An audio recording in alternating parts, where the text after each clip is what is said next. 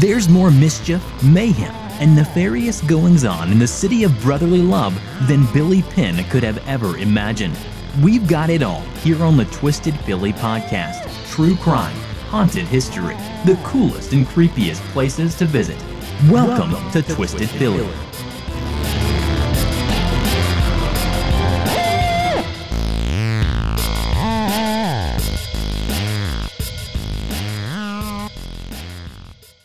Hey Twisters, what up?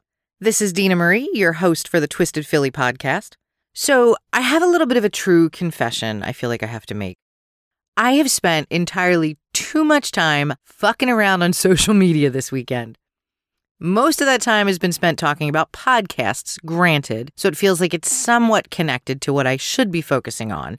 But there was an interesting post that made me think a little bit, and it was somebody asking about whether or not listeners prefer single host series, dual host series, more than one host, what have you. And I think that's what some people don't get about me and Twisted Philly. So obviously I don't have a co-host, but the reason I don't have a co-host is because you guys are my co-host, and I absolutely love talking with you every single time I release an episode, so I don't really feel like I need a co-host. When I record, I usually have a photograph on the wall in front of my microphone, and sometimes it's a picture of more than one person, sometimes it's just one, but there are 3 friends that I imagine I'm talking to when I record. One friend would be laughing her ass off with me, keeping up with all of the profanity. Actually, she would probably be outdoing me. The second one would cringe, and sometimes she would say, "No, I don't want to know. Stop, stop, stop." And the third would be curiously hanging on each and every word, asking interesting, intricate questions, stopping me to get more detail. These women are some of my best friends. And yes, folks, you can have more than one best friend because each and every person is unique and brings their own precious soul to the relationship. So how can you possibly apply more worth to one friend than another? These women are Pricey, Katina, and Jen. They are who I look at when I record, and I think of them, and I think of all of you. Your posts on Facebook about the show, your questions, your curses, your tweets, and your retweets. I'm talking with each and every Twister. So in a way, this isn't a 2-person show. It's a few thousand people show. And I appreciate you sitting next to me, laughing with me, crying with me, and saying fuck with me. I appreciate each and every one of you. Happy Sunday, folks. All right, let's get to it. It's time for some what-ups. What up to the Abington moms who founded On Gracie's Wings, the charity created in honor of Grace Packer to provide support to children in foster care, families who are victims of domestic violence, and scholarships for children in Abington School District. Last Friday night, I went to a beef and beer fundraiser they hosted, and it was fantastic. There had to be over 100 people there. There was so much food and friendship. It was such a great night. You can find out more about the charity on Facebook. They've got a page you can follow that's called On Gracie's Wings, and they've got a PayPal account where you can donate. So please check it out. Even if you can't donate, that is totally okay, because the page is about so much more. It's about fellowship and memories, people who don't know each other. Some folks knew Gracie, but some who didn't. Just looking for ways to offer kindness to the community and to one another, and it's really beautiful. What up to our 5-star reviewers, Warhol's Cat, which I like infinitely better than Schrodinger's cat, AEDFSMSF, which I'm dying to know what that stands for, Sasha917, Wait Hira, Evan Jackson 99999, The Great Gumbino, Mary Y, Ms. Rose 1025, and Aaron Space Museum. Aaron also asked me to surrender to the desire to create a podcast about the Salem witch trials. Aaron, I think you and your fellow listeners know me well enough because once the idea popped into my head, I simply could not get rid of it. So yes, I'm going to create a series about my obsession with the witchcraft hysteria of 1692.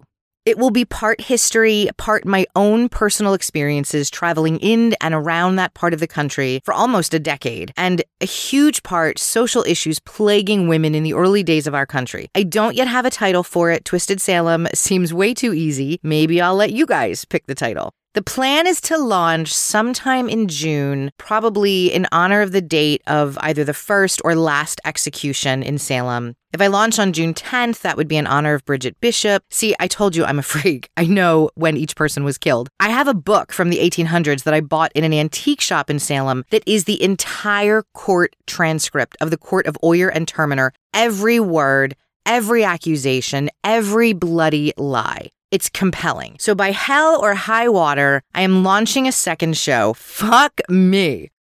And I'm in Indianapolis on June 10th for CrimeCon, so I'll have to make sure the first episode is in the can before then so I can launch while I'm on the road. Holy crap. This feels a little bit like finding out you're pregnant and getting your delivery date, although I don't have an exact date just yet. And it has nothing to do with Philly, which is a little scary. But that's what you've got to do. You've got to just put that shit out into the universe. Set a date and then back in everything you must accomplish to meet that date. I project manage the shit out of my life sometimes. Then the universe throws wrenches in along the way to test my strength, and that's okay because I just get stronger. Something that renews my strength is being outside, especially walking trails behind my development that eventually connect to Valley Forge Park.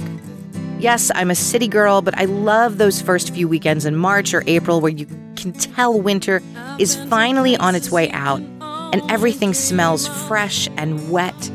We're a few weeks away from Earth Day 2017, and did you know that the very first Earth Day, well, really it was Earth Week, started right here in Philadelphia?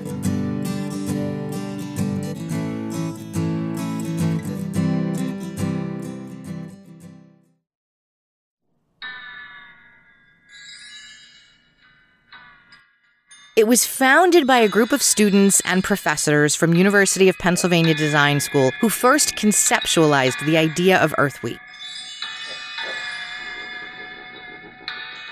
And it was activities dedicated to focusing on our planet and how can we improve and preserve the Earth.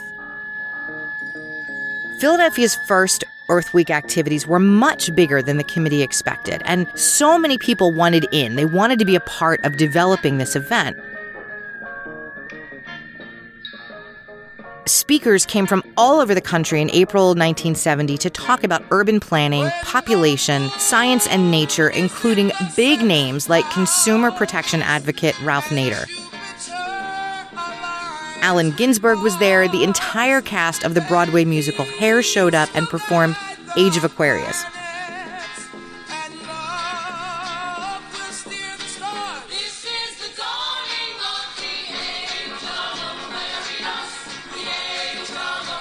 It got so big that first year that University of Penn couldn't accommodate all the speakers and press.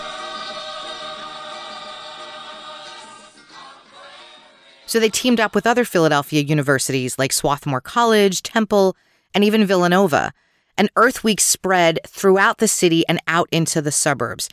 Yes, the country's annual Earth Day started right here in Philly, founded by concerned students and teachers who were worried about the future of our planet 40 years ago. One of the standouts from that first Earth Week was a broadcast on CBS. People all over the country could see the massive outpouring of support at teach-ins and events in Fairmount Park and at Independence Hall. The environment became as important as peace and anti-war movements. The organizers called attention to factories and incinerators destroying the air and rivers in Philadelphia. It was probably the first time the phrase Filth-adelphia was used outside of private circles. Walter Cronkite even hosted a one-hour special that included reactions from the White House to Philadelphia's Earth Week activities and footage from all over the city. One of the biggest Earth Day observances was in Philadelphia, where an estimated 20 to 40,000 persons gathered in perfect weather in the city's largest park. It was an Earth Day success story, a major demonstration in a major city. But it did not come easily. There were many organizational problems, including a heated controversy over whether to accept financial aid from industries causing pollution. And during that special, there was a local man who stood out. He wasn't an honored speaker, but he was someone who just happened to be in the right spot at the right time. He grabbed a microphone for a few minutes, and those minutes were captured in the CBS special. And the next thing you know, this guy was telling anyone who would listen that he was one of the organizers, if not the founder, of the country's first Earth Week. That guy was a man named Ira Einhorn, who was also known as the Unicorn Killer.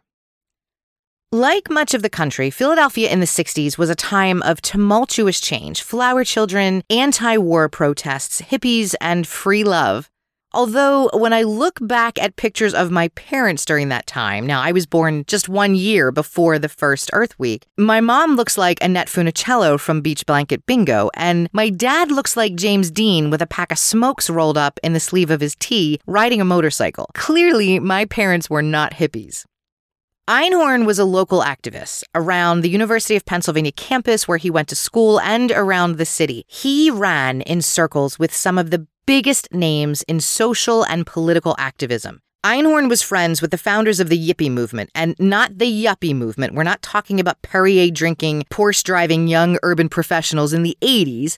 But this was the Youth International Party founded by Abbie Hoffman and Jerry Rubin. And unlike some of his contemporaries, Ira Einhorn wasn't just big on the activist scene. He was brilliant. The guy was a genius. He was a legend in University of Pennsylvania, which gave him cred to float in and out of any circle in the city, especially those filled with the brilliant minds of Philadelphia academia. And he had a lot of names for himself. He was the self-professed hippie guru of Philadelphia, the hippie guru of peace and love. Personally, I think if you have to brand yourself, you're not doing a good job of organically living and breathing that brand. But Einhorn was definitely someone who stood out in any crowd.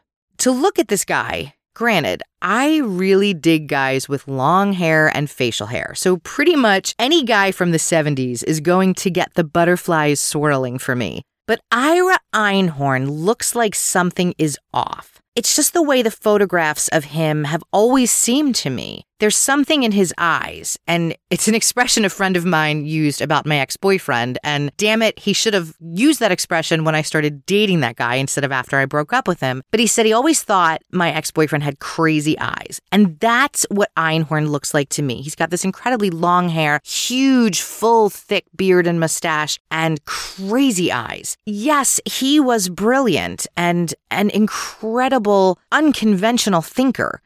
But that doesn't necessarily mean all the synapses were firing at the right pace.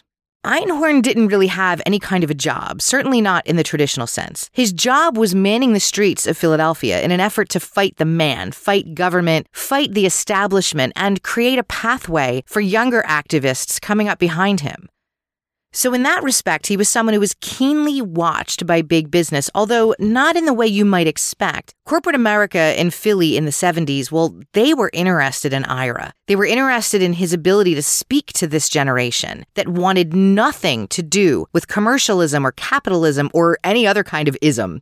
Einhorn was so smart and such a visionary that no one really minded his strange behaviors, his disheveled appearance, or his stench.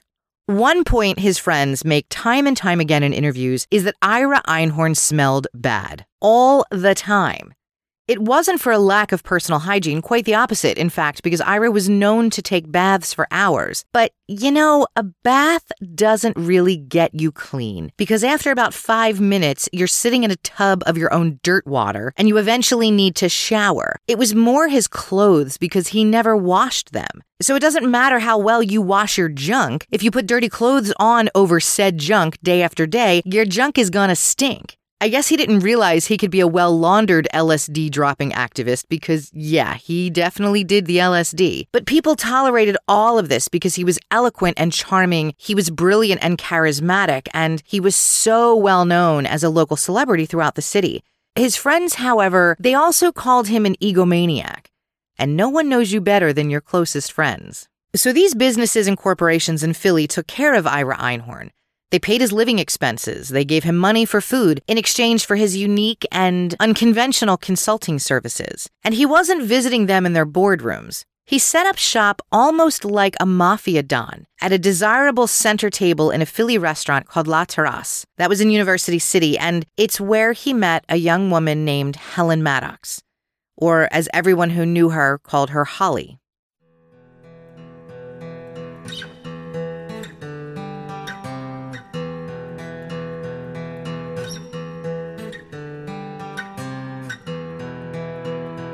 Holly Maddox was born in Tyler, Texas, which is a long, long way from Philadelphia.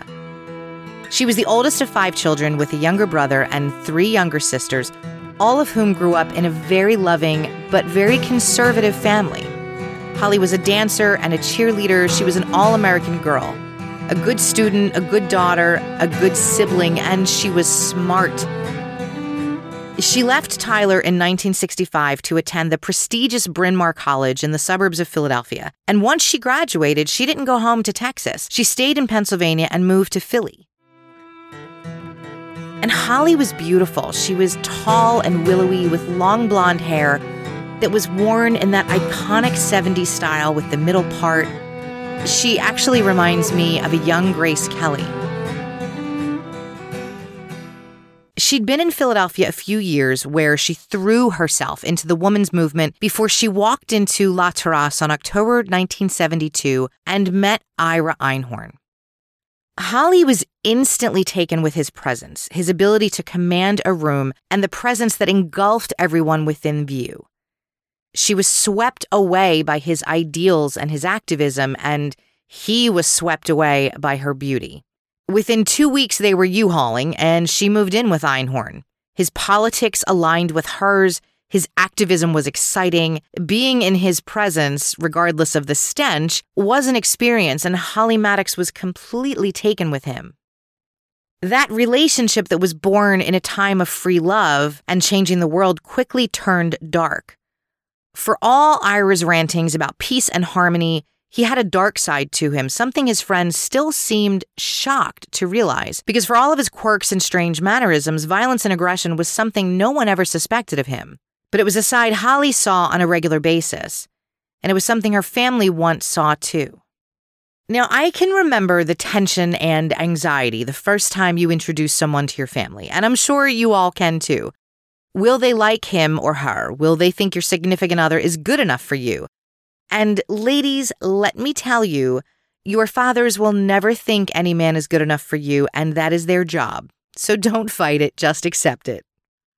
Holly Maddox waited about a year before bringing Ira Einhorn home to Tyler, Texas. She was a beautiful young wasp, white Anglo-Saxon Protestant, and Ira was an unusual, overbearing, disheveled, long-haired Jewish hippie who smelled. This was not an expected pairing, to say the least.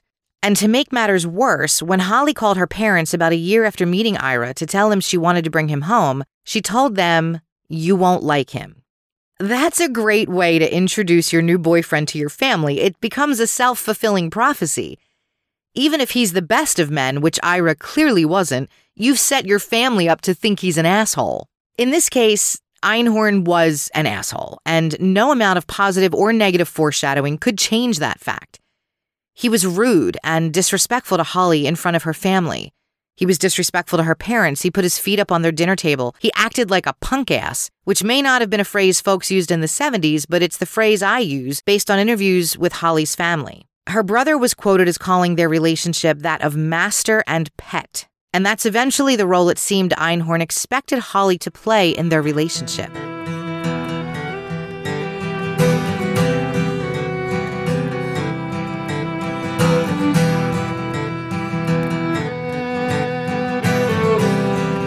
Ira and Holly were the crazy break-up to make-up, on-again, off-again, he's no good for me, but it doesn't matter because I love him sort of couple. In other words, they were both fucked from the beginning. Because if you're going to disrespect your lady in front of her family, how badly must you treat her in private? And it wasn't only Holly that reported abuse, physical and emotional abuse at the hands of Ira. The women he dated before Holly had very similar stories, but so many of these stories about Ira's abuse were kept private. They didn't come out until a few years later, when it was too late. After almost 5 years of dating, Holly Maddox finally found the courage to leave Ira Einhorn for good. No going back, no second, third, fourth chances. Now, this was the summer of 1977. Holly and Ira were vacationing in Europe with friends, and Holly just couldn't take it anymore. So she left. She left him in Europe. She flew back to the States. She told her friends and family that she'd finally had enough. She was done. Holly Maddox didn't even return to Philadelphia. She needed a complete and utter change. She went to stay with friends in New York, and while she was there, she met a kind man who quickly captured her heart. She called Einhorn and told him it was over, and for a little while, Holly was happy.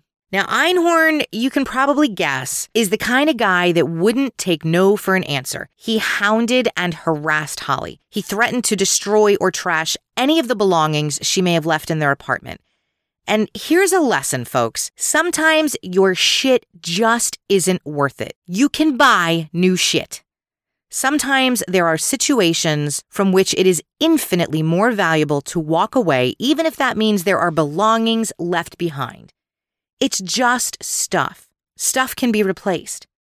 Holly wanted her belongings, but she didn't want to go back to Philly and see Ira. She called 4 different people, friends of hers, mutual friends of hers and Ira's, trying to find someone that could go to the apartment on her behalf and collect her belongings, or someone that would go with her, but nobody did. Holly Maddox returned to Philly on September 9th, by herself. She planned to grab her things from Ira's apartment and then come straight back to New York City. And she was never seen again.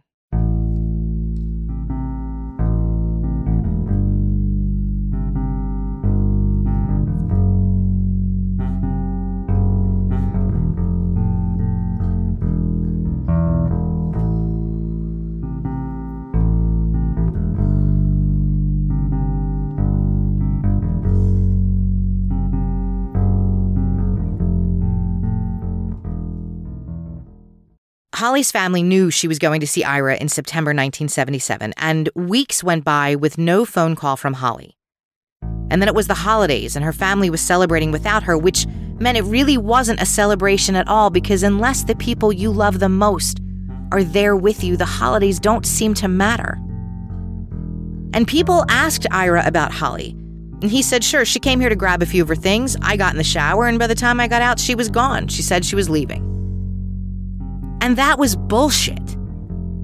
She may have been a modern young woman trying to make a new life for herself. She'd just recently turned 30, but Holly was still close with her family. There's no way, according to all of her family members, that she would go weeks, let alone months, without letting them know where she was, or at least letting them know she was okay. She would not have abandoned this new man in her life back in New York without a word. Her family called the Philadelphia police, and they questioned Einhorn shortly after Holly Maddox's disappearance. But he said he didn't know anything. He said she moved to New York and broke up with him, and that was the extent of his knowledge about Holly, and that was the extent of the investigation by Philadelphia PD. So Holly's family hired a private detective, and he did more than anyone to help find Holly Maddox. He was incessant in his quest to uncover what happened to Holly, and his prime suspect was Ira Einhorn. Maybe Ira's friends and the Philadelphia community couldn't see him as a callous, violent man, but Holly's family could because they knew Holly suffered emotional and physical abuse when she was with Einhorn. After a year and a half, the private detective had finally collected enough evidence to go to Philadelphia police, and there was so much evidence that they were able to obtain a search warrant for Ira Einhorn's apartment. And his apartment was disgusting. There was shit everywhere. From the outside, it was a big, beautiful duplex that had been split into multiple units. Inside, Einhorn's apartment looked like something out of Hoarders, although maybe it was the early stages of hoarding, so no jars of piss yet, but it was pretty bad. The detective on the scene was a man named Michael Chitwood, and Detective Chitwood served the search warrant, and what he found inside was horrific.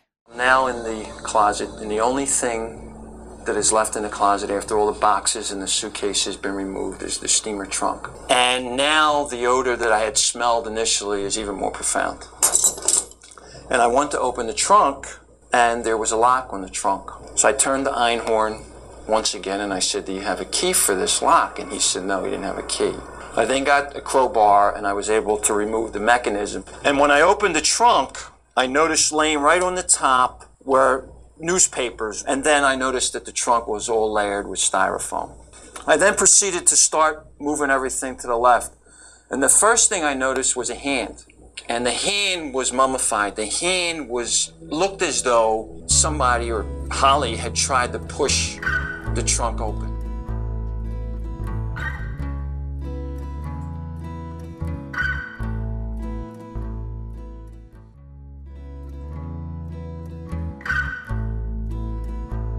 Holly's autopsy revealed she suffered severe blunt force trauma to her head. She was bludgeoned repeatedly, but not exactly to death. The medical examiner determined Holly Maddox was likely still alive when she was stuffed in the steamer trunk. Barely alive, but alive. Her hands appeared as if she tried to claw her way out, but she couldn't. The trunk was in a packed and locked closet filled with boxes, and her own body in the trunk was covered with clothing and styrofoam. Ira Einhorn was charged with the murder of Holly Maddox over a year and a half after she went missing, and the entire time her body was in Einhorn's apartment. Einhorn became known as the Unicorn Killer. His last name translates into one horn, and that then became Unicorn. He was even called Unicorn before Holly's murder, again, one of the more self-aggrandized titles he placed upon his own head. Yet even with a murder charge, Einhorn still held center stage in Philadelphia. On April 3, 1979, he was presented at Philadelphia City Hall in courtroom 625, and there he was represented by an attorney named Arlen Specter. And if that name is familiar to you, it's because he eventually became Pennsylvania Senator Arlen Specter. Einhorn had a litany of prominent men stream through the courtroom, singing his praises as character witnesses, and told the judge there was simply no way he was capable of killing Holly Maddox, even though her mummified remains were found in his steamer trunk, locked in a closet in his home. Her suitcase full of belongings was still in that same closet. The city of Philadelphia had seen the trunk carried out of his home, the trunk that had been her death chamber. Besides the trunk, there was witness testimony from Einhorn's neighbor who claimed she heard screams coming from Einhorn's apartment on September 9th, the day Holly returned to Philadelphia to get her belongings from Ira. Maybe you could have called the fucking police? And then there was the dark, syrupy brown fluid that actually turned out to be bodily fluid leaking from the trunk through the floor of the closet in Ira's second-floor apartment into the kitchen in the apartment below. On top of that, there was Holly Maddox's diary, page after page of her experiences with Ira Einhorn and his cruelty. Hitting people is never a sign of love. Unfair. It's a trip mindfuck. I wake at 5:30, get up to go. I don't like that he follows me and won't let me go. Yanks me back. I scream, silently enraged at him. I don't like that he has the power. Struggle. He carries me into the bedroom, wrestles me to the floor. It is violent. We are both very fucked up. I lie paralyzed in fear. And none of that mattered, because Einhorn was granted bail, and his bail was cheap. $40,000, which even for 1979 was pretty low for a murder charge. Once Einhorn was out on bail, Arlen Specter handed his case over to another attorney, and Einhorn began this one-man crusade all over the city of Philadelphia, telling anyone who would listen stories about the CIA and the FBI setting him up. It was a conspiracy. He didn't kill Holly. Didn't even know she was in his house this whole time. That was the government trying to get him out of the city. They planted her body in his house. The CIA was taking him down because he was such a prominent activist. Remember his friends calling him an egomaniac? Well, why don't we add crazy fucking liar to that description while we're at it? By 1981, Ira Einhorn's trial was on the horizon, and that's when he decided to skip town. And he didn't just skip town, but he skipped the country. His first stop was Ireland, and it would be one of many stops around Europe in Einhorn's efforts to evade justice. The crazy thing was, the family in Ireland from whom he rented a room had a trip to the States just a few months after Einhorn moved in. While they were visiting Chicago, they found out about his murder charge in Philadelphia. So when they returned to Ireland, the Weir family told Einhorn, "You've got 20 minutes to get out of our house. You know why we're asking you to leave. Don't ask us any questions." And he didn't. He packed and he rolled. And even though the Weir family alerted the police, there was no extradition treaty between Ireland and the United States. For 5 years, Philadelphia district attorneys and detectives were always a few steps behind Ira Einhorn. In 1986, Ira Einhorn was back in Ireland after traveling around other parts of Europe, and he changed his name to Ben Moore.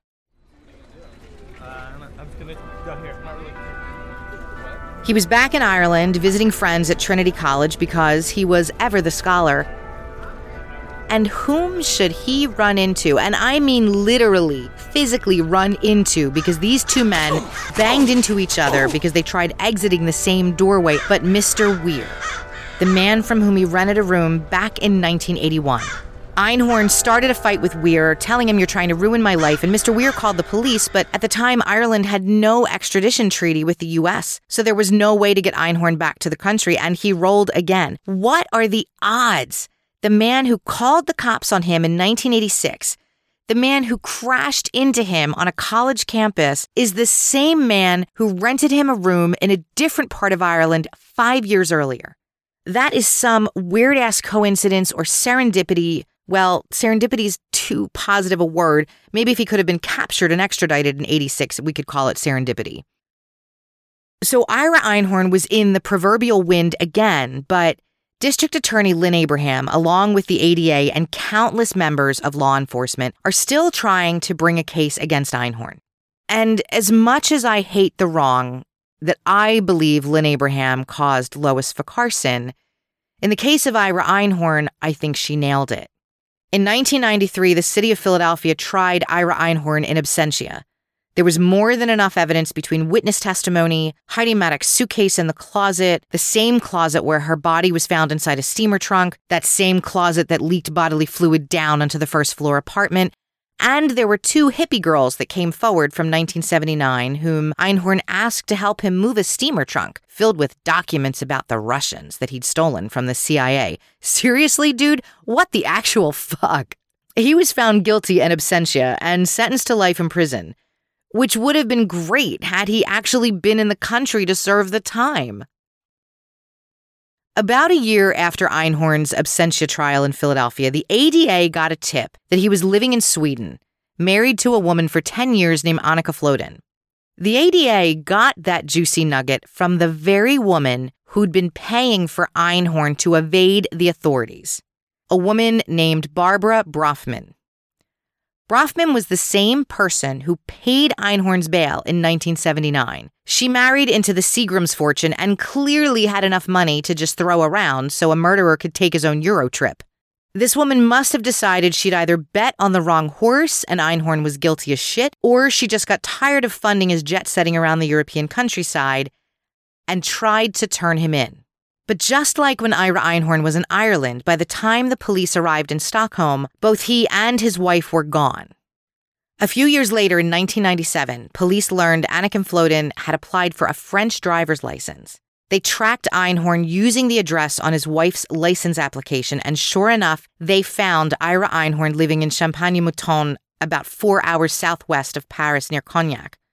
Annika married Einhorn before his trial in absentia, and I don't know when she became aware he was charged with the murder of Holly Maddox.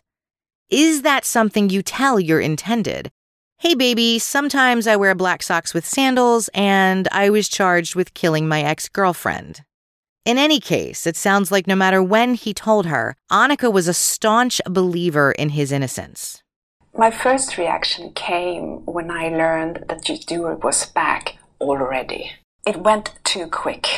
That upset me a great deal because I felt, this is not going to go well. The jury has not taken the time needed to really look into things. And then that, whatever half an hour it was before the actual verdict, was a very, very difficult moment. And I felt just so profound sadness when that verdict came down. Some of the evidence that was presented is devastating. It really is. And of course I feel the impact of that. But still, the actual proof and all these indications that there are doubts, they remain with me.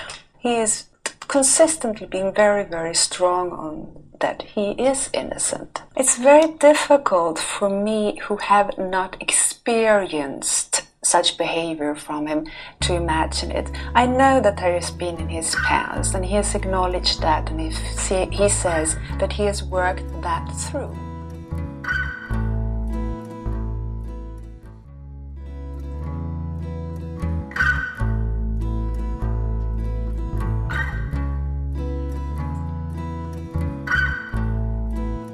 So finally, in 1997, almost 20 years after Holly's murder, this crazy motherfucker is arrested and is going to be shipped back to the United States to serve his life sentence. Not exactly. Einhorn faced an extradition trial in France in November of 1997. The problem was the French didn't like the concept of a trial in absentia. And to be fair, it wasn't just the French, it really was the European Court of Human Rights. They didn't think this should be an end-all be-all decision of someone's guilt because in France and other parts of Europe at the time, if a person was tried in absentia, then apprehended after their conviction, they were guaranteed a new trial. And that wasn't the law in Pennsylvania. It certainly wasn't the law in the United States. So France decided not to extradite. Thank you, France. Merde. Bessieurs de mer, fille de pute. Yes, I can curse just as prolifically in French as I can in English. You learn a little something new about me almost every episode. So here's where the case gets even more complicated. That decision didn't just fuck with this case, but it fucked with the family of Holly Maddox. When Holly's family found out Einhorn had been apprehended in France in 1997, they thought that was it. He was finally captured. He'll be sent back to the U.S. He will go straight to jail and start his life sentence. Do not pass go. Do not collect your measly $200. But that is not at all what happened, and it would take almost 5 more years before Einhorn would get extradited. So France refused to extradite Ira Einhorn because the European Convention of Human Rights preserves the deportation of anyone within its borders to a country where they are not guaranteed a fair trial. So Philadelphia DA Lynn Abraham went to the Pennsylvania legislature, and they passed a law in Pennsylvania that would grant Einhorn a new trial upon his return to the U.S., and they did this in the hopes that France would agree to extradite him. So an actual law was passed in our state so that we could get this scumbag out of France and back to the U.S. This step was absolutely necessary to get France to hold another extradition hearing. But before that could happen, Ira Einhorn's defense attorney in the U.S., a really smart dude named Ted Simon, who just happened to be an international law expert, claimed the Einhorn law enacted by Pennsylvania was unconstitutional. So according to trial information from Einhorn's 1998 extradition trial in France, Ted Simon raised 2 points of appeal. The first one was, as a result of established American constitutional principles of the doctrine of separation of powers, this new retrial law goes against all notions of good governance and the rule of law for a legislature to interfere with a final judgment of the judiciary. Okay, that's a whole lot of legal jargon.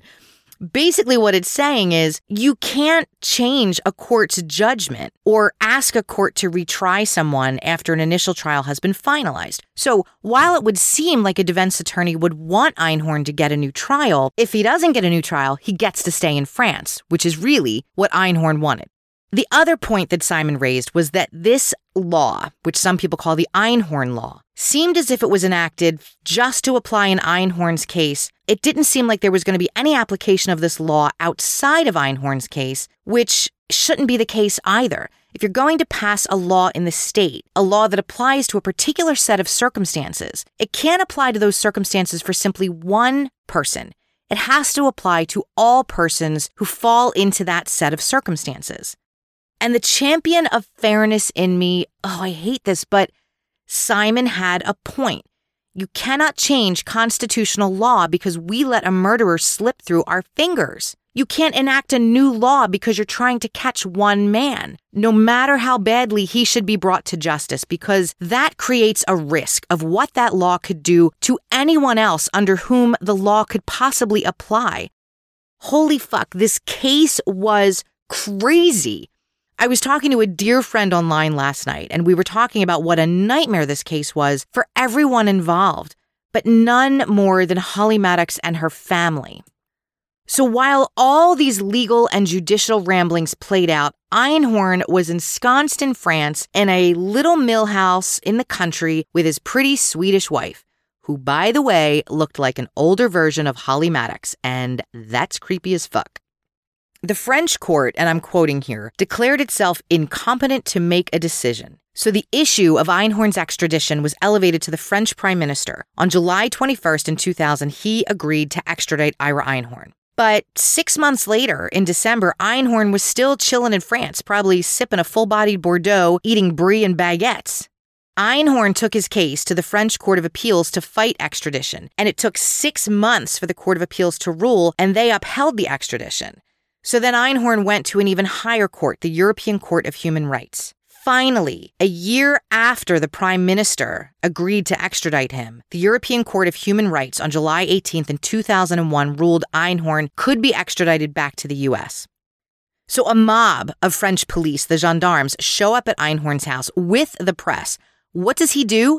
He grabs a dull, rusty knife and tries to cut his own throat in front of the gendarmes and the press. A dull knife. Really? Why don't you use a dull, rusty spoon? It would have done the same thing. He's a faker. He had no intention of killing himself. He's an egomaniacal narcissist. Well, he did have blood all over his neck, so maybe it wasn't as dull as everyone reported. But instead of going with the police, Einhorn wanted to talk to the press first. I have something to say very directly to Mr. Jospin. Il crie ça. He is responsible. He is the Prime Minister. He's responsible for all the people. Finally, 3 days later, Ira Einhorn was shipped back to America with his neck covered in bandages. Ira Einhorn was again tried for the murder of Holly Maddox in 2002, and on October 17th, he was again found guilty, and he was again sentenced to life in prison. It was 23 years after the murder of Holly Maddox.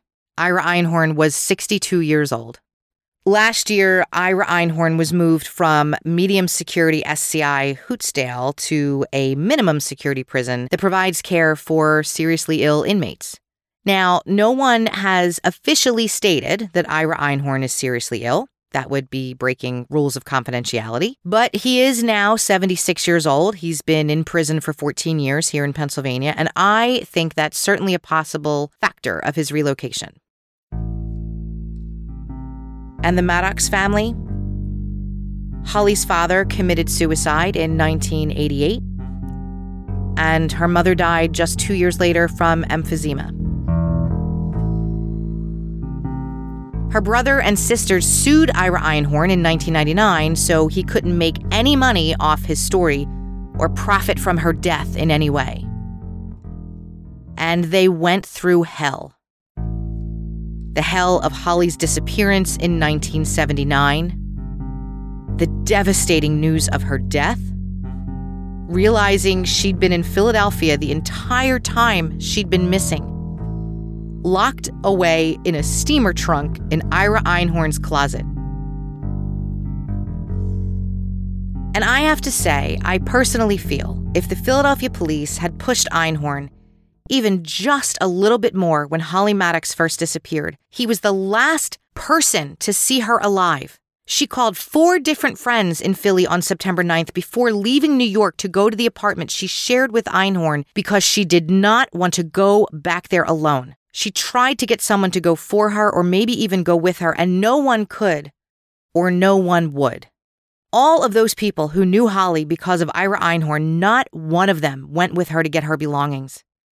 Not one of them went to the police when she disappeared. Not one of them stepped up, and the police didn't do much at all when Holly disappeared. And yeah, it might not have changed the end of this story. Ira Einhorn may have still murdered Holly Maddox, but maybe her family wouldn't have suffered so much. I hate that Ira Einhorn is called the unicorn killer because for me, growing up as a kid in the 80s, unicorns will always be Mia Farrow from The Last Unicorn.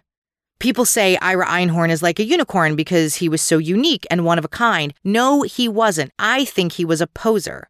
Someone who was able to position himself in so many different circles that you didn't know who the real Ira Einhorn was. He was an evil chameleon who could adjust to any situation he was in and convince you he was the guy, whatever that guy needed to be. And he was really a piece of shit who capitalized on a movement for his own self-serving ego.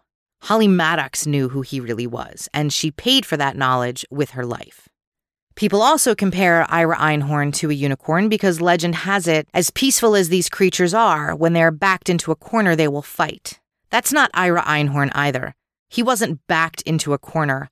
Holly Maddox didn't back him into a corner. He was 2 or 3 times her size, and he fought anyway. And then he ran like a scared little bitch. Maybe he should be called Thumper instead, but that would be seriously insulting Thumper, and I like Disney. Earth Day is just a few weeks away. This asshole was not the face of Earth Day. He was the face of a guy that grabbed a microphone for 20 minutes so he could look like he was the face of Earth Day. And you don't need to be out front to make a difference.